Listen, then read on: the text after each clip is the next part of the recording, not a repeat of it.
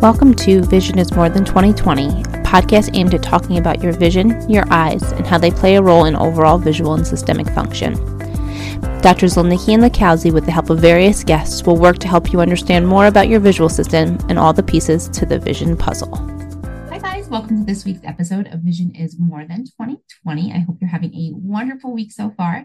I'm going to be joined by a guest today to talk about syntonics and how she is incorporating it with a case. But before we do that, let's talk about our weekly insight. So the weekly insight for today is that vision therapy works. I know that sounds like such a funny thing to say, but I had a really cool thing happened the other day. Now, right, I've been doing vision therapy for a really long time. I've been out of school 10 years, but I also was a vision therapist before going to optometry school. So a really long time I've been doing vision therapy, and it really never gets old when you change lives. So I had a patient in last week, that a 6-year-old male that has what we call a divergence insufficiency type esotropia. So his esotropia is much greater in the distance than at near. His near is more phoric, meaning it's not there all of the time. It's sort of his visual posture. So when I first saw him for his evaluation, I showed him the 3D book, and he could identify that there was something there, but not the shapes. And he was like, that he could identify which box didn't have the 3D image in it, but he really, like I said, it was more amorphous figures than shapes. So he just had his first reeval last week, and he has been in therapy for, I think, 11 sessions. So we reevaluated him a little early. And when I showed him the 3D book to check it out, he was holding the book, and he looked at me, looked at the book, and he looked at me again, and then looked back at the book. And then he said to me, "Oh my gosh, there's shapes here. I thought that you were lying that there was shapes last time." And I said, "No, I told you there were shapes." He was like, "Wait, I could see a circle, a star, a square, a triangle, a plus sign." He could see all of the RDS figures, and he was never able to see them before. And it was such an exciting moment, because we often don't get these like light bulb moments or that people can really communicate this. And I could see in his face the excitement that all his hard work coming to the office twice a week from a pretty far distance pay off, that his vision is improving and his depth perception was improving. So it was just so exciting to see. And it just made me, just really appreciate the things that we're able to do in vision therapy and the way that we change lives. And I'm excited because he is only 11 sessions in, and we're getting such a great response. I can't wait to see where he goes. Because after about 4 to 6 feet, he starts to suppress again. So definitely have our work cut out for us, but I know that this is going to be a success story. And I just wanted to share that with you because it was so special. So now let's get talking about our guest. Our guest today is going to be Dr. Tanya Bloom. She graduated magna cum laude from Boston University with a Bachelor of Arts in Biological Anthropology. She then spent 3 years in clinical research at Weill Cornell in their hematology oncology department. She then attended optometry school at the SUNY College of Optometry, where she worked as a student research assistant and completed 4-year rotations in the areas of ocular disease, contact lens, head trauma, pediatrics, and vision therapy. Upon graduating, she completed a residency specializing in vision therapy and rehabilitation at Eye Care Associates PC in Connecticut, and went on to train the upcoming resident optometry school interns and vision therapists in the diagnosis and treatment of binocular, accommodative, ocular motor, and visual perceptual disorders in pediatric brain injury and general populations. Dr. Bloom performs comprehensive eye exams for all patients of all ages, evaluating ocular health and treatment of ocular diseases, fitting contact lenses, and evaluating functional vision. She is the founder of Whole Picture Health and Vision, an interdisciplinary center that strives to work with other health professionals to achieve maximum results in treating vision disorders. She has completed postgraduate training and is a member of the College of Optometrists in Vision Development, Neuro-Optometric Rehabilitation Association, College of Syntonic Optometry, Optometric Extension Program, Ocular Wellness and Nutrition Society, and American Academy of Optometry. And she has recently earned her fellowship in the American Academy of Optometry. She's a member of her local and state optometric organizations and volunteers her time at Ithaca Free Clinic performing eye exams to patients with financial hardship. She is also an infancy provider. We are so excited to have Dr. Bloom on the podcast. So welcome, Dr. Tanya Bloom.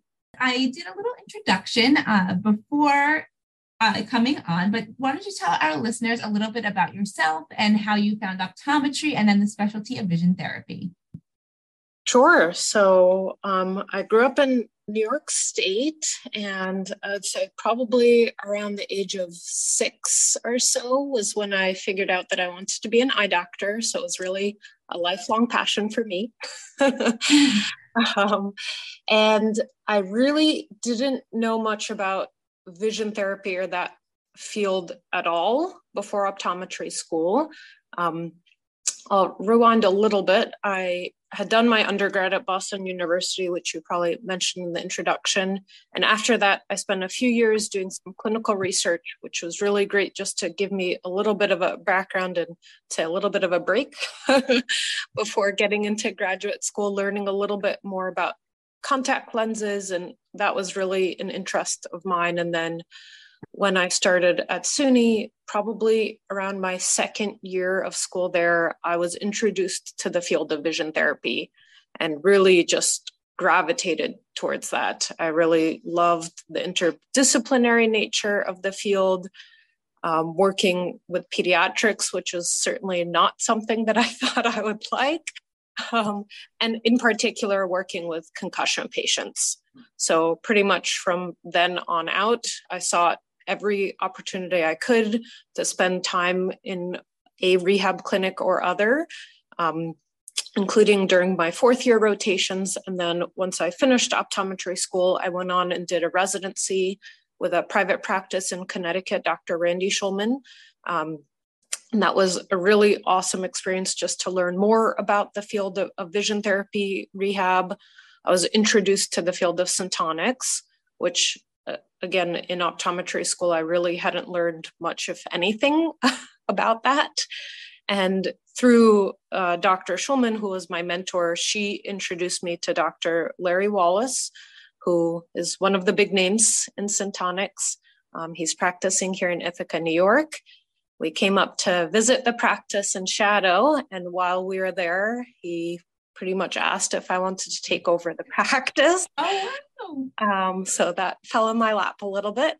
Okay, I love that. A serendipitous meeting, if you will, right? Right. That's right. So that was back in 2019. So in June of 2019, we moved from New York City up to Ithaca, bought the practice in the fall, and we've been here ever since and loving it. That's amazing. I love that story. And I love that you knew you wanted to be an optometrist from when you were younger. Was it because you had glasses or? Yeah, I think that was a big part of it. Just having poor vision from a young age.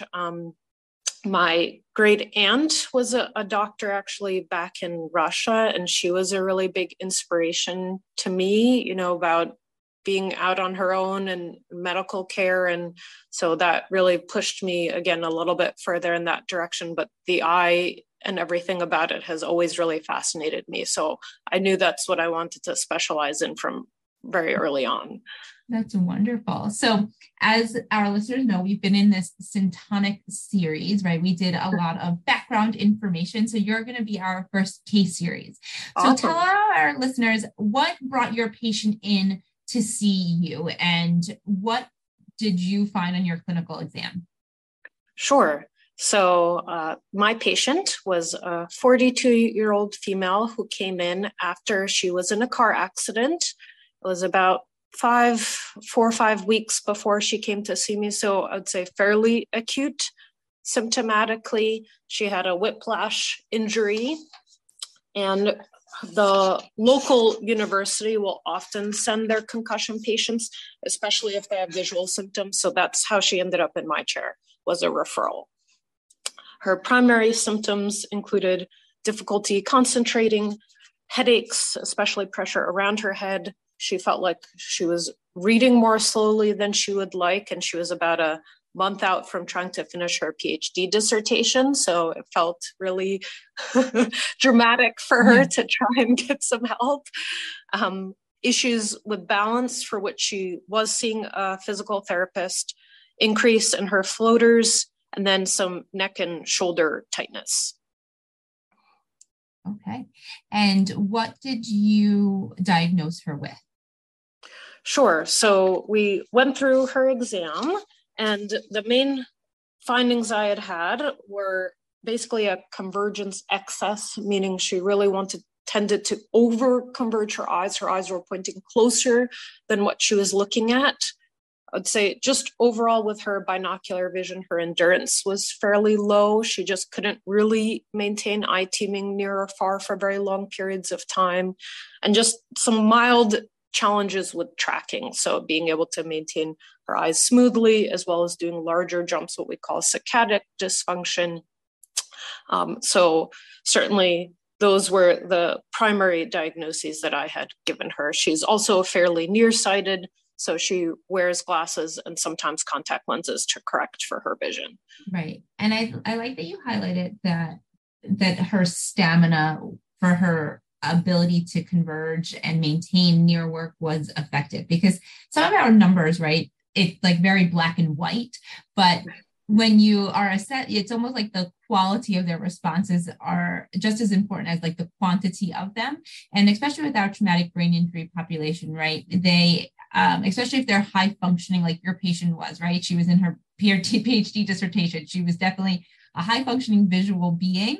Right. And then gets into a car accident, gets a concussion. And then for her, right, her visual demands are greater than, say, a fisherman, right? And it was for her stamina was what the problem was, right? She could kind of do it and she could make it work, but that ability to maintain for long periods of time that her lifestyle required was just not there anymore, and super frustrating on her end, I'm sure. So now tell me, what was your treatment plan for your patient? Like, what was your approach to her care, and where did you start? You know, was it a change in her prescription, or where'd you go? Right. So we took a few different approaches. The first one was, since she's primarily wearing her glasses during the day, I did apply some binasal occlusion to her lenses. So we tested it out in the office. But again, I do find for these patients who are having some trouble with their stamina and near work, just giving that little bit of tape nasally just helps relax their visual system enough that they're able to get through and work a little bit more efficiently. And we'll probably come back to this later, but in an ideal world, I probably would have had her come into the office to do some vision therapy, but due to her time constraints with her dissertation, she didn't really have extra time to spare right now. So instead, I prescribed her some tonics to use at home. And the two filters I prescribed were Upsilon Omega and Mu Upsilon. The Upsilon Omega, which is a common headache filter, and then the Mu Upsilon, which is also a very common filter we prescribe with concussions to help start to rebalance that nervous system, get them a little bit more in that parasympathetic state, right? That she could use ideally daily and as visual breaks while she's trying to write and study and read and work through her challenging, right, very screen-oriented demands. Right. So you touched on this a little bit. How often, and what was her like treatment plan for the Symptonics? Was it, once in the morning, once in the evening? How did you kind of work that with her? Right. So typically with those cases, I do often recommend to do them later in the day. So 10 to 20 minutes daily. Sometimes I will suggest that they parse it out, meaning, let's say she's been working for a few hours, she takes a 10-minute break, does 5 minutes with each filter, so Upsilon Omega followed by Mu Upsilon, then works a little bit longer, then takes another short break and does the filters. Sometimes for our patients who are having trouble with their sleep hygiene, falling asleep and staying asleep, I will recommend to do it in the evening closer to bedtime. So it's somewhat dependent on how the patient is feeling that day, how much work they've been doing, how much screen time they've been using, right? And that's also just to go along with the hopefully the good visual hygiene that they're practicing by taking frequent breaks, reducing screen time, adjusting the filters on their screen, right, to make life a little bit easier when, it's not like she can just drop her screens for a whole month, right? So just to make life a little bit more manageable in the short term. Beautiful. Now, what was your follow-up with her? Because like you said, you had wished that you could do some vision therapy with her, but not, sometimes you can't. I mean, it's a time commitment to come into therapy, right? At least once a week, if not twice a week, and then some homework on the side. So how soon after did you see her for the follow-up, and what did you find at that follow-up? Right. So this was a little bit spaced out. So we did do a phone call check-in about 8 weeks later. And part of the reason for that is my first exam with her was early March of 2020. So that was then May of 2020. So we weren't doing quite as much in person at that point. But I at least wanted to touch base and see how she was doing. So at that kind of phone call, telehealth, she said she was feeling much better, that she reported the light therapy in particular had really been helping with her symptoms. She was no longer having any headaches at all. She was being careful with screens and taking breaks, and she reported good compliance, meaning she was doing the light therapy pretty consistently every day. In terms of her visual symptoms, she said she was pretty much back to normal, so more typical eye strain symptoms, but I would say not resolved 100%. And that she, in terms of the specific filters, she reported the Upsilon Omega in particular really made her feel better, that it was helpful with her sleep, having her get to sleep, and that with the Mu Upsilon, she might feel it in her eyes a little bit more. So maybe just a little bit more awareness when she was using that filter. But I had recommended at that point to continue doing some maintenance therapy until I was able to see her back, which was about 6 weeks after that. And when you saw her at that follow-up, and do you typically prescribe like Syntonix forever? Is it just until she feels better, or was it that she would use it as like an as needed basis? Kind of go through that for our listeners. Right. So certainly I think Syntonix in our practice is not necessarily meant to be a forever treatment. Certainly we do have some more moderate to severe concussion patients who need to be using it somewhat long-term, just because it's necessary for their recovery. But for most patients, I'd like them to use it 3 months, 6 months, right? And then maybe taper off or use it on an as needed basis. So this case is a pretty good example of that, where I saw her pretty acutely after the injury. She was able to mostly resolve her primary symptoms. So by the time I had seen her again, I did recommend that she continue to use the filters only on an as needed basis, because I know as a PhD student, even if she finished her dissertation, her screen and visual demands, like you said, are going to remain high. And I find that, again, the Mu Upsilon filter in particular is a good maintenance filter. Now, Sometimes, depending on what my results in testing are, we may change the filters that they're doing, right? So from a more acute filter like Upsilon Omega and Mu Upsilon, then maybe we switch gears and we go to more an Alpha Omega Mu Delta filter combination, right? So that's more of a skills filter, right? Working on, let's say, convergence and sufficiency or something like that. So it can be very patient dependent. But I find either Mu Delta or Mu Upsilon tend to be filters that we might hold on to a little bit longer. And some of the more intensive filters are ones that I like them to not have to be dependent on long term. Right. And I think, listening to you and, just starting into my Syntonix journey, this takeaway really for me is that the power of Syntonix, right? Because she was one that couldn't do therapy, right? Traditionally, we'd be like, you need to do therapy, no ifs, ands, or buts. But you were able to manage her in a very unique way, especially given the time of when you saw her, right? In that early 2020, early pandemic phase where we really couldn't see people, or we weren't seeing patients in office.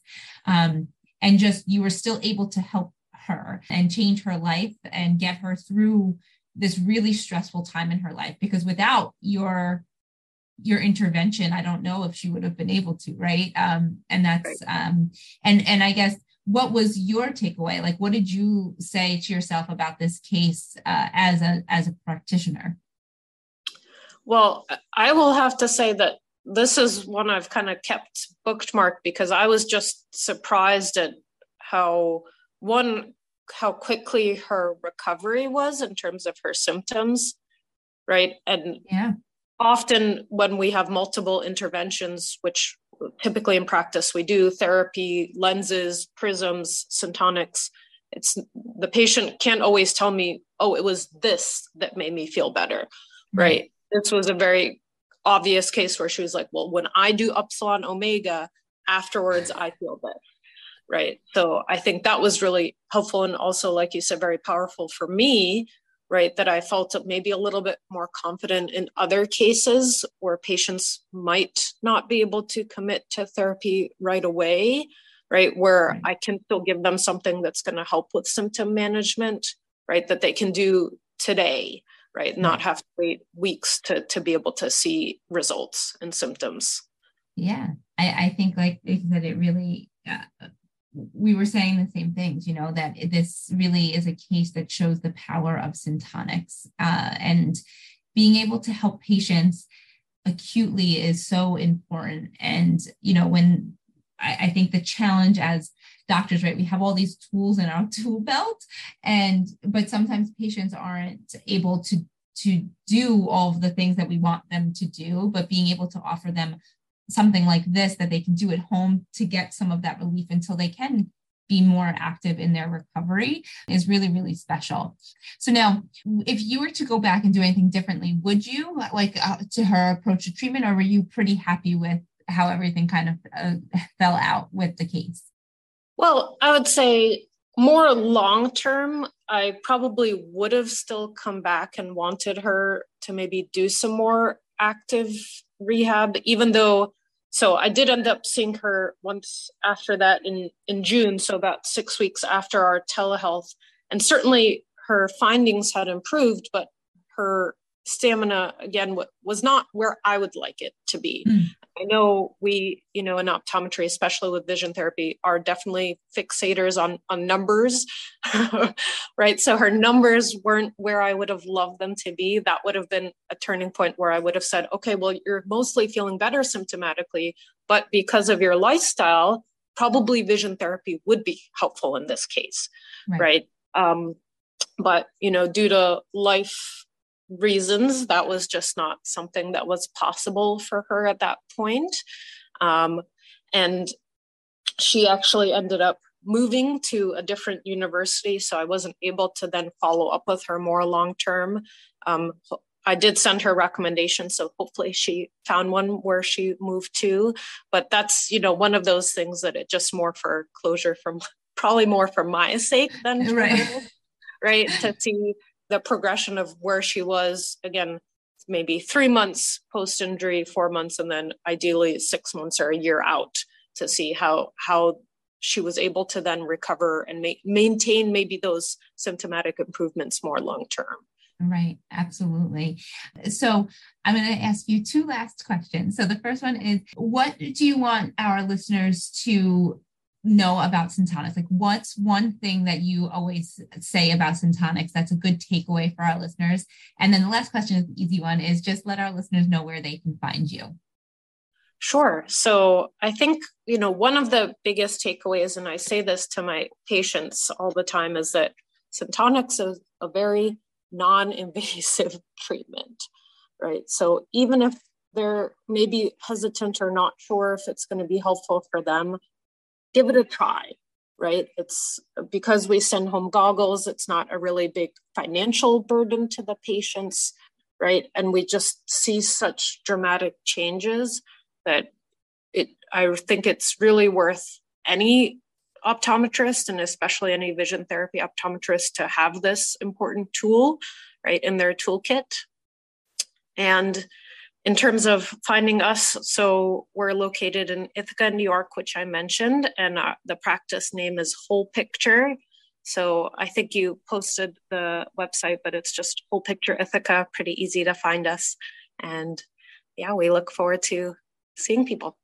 Absolutely. Well, Tanya, I just want to say thank you so much for joining us today. This case really sold home for me the importance of Syntonix and the power of Syntonix in and of itself to really change patients' lives. So thank you so much for joining us. And for our listeners, we'll talk to you next week. Thanks for listening. Follow us at Twin Forks Optometry on Facebook and Instagram. Join our private Facebook group, Vision is More Than 2020. Subscribe, download, and leave us a 5-star review on Apple Podcasts, Spotify, and Google Podcasts. Tune in next week to learn more about your vision.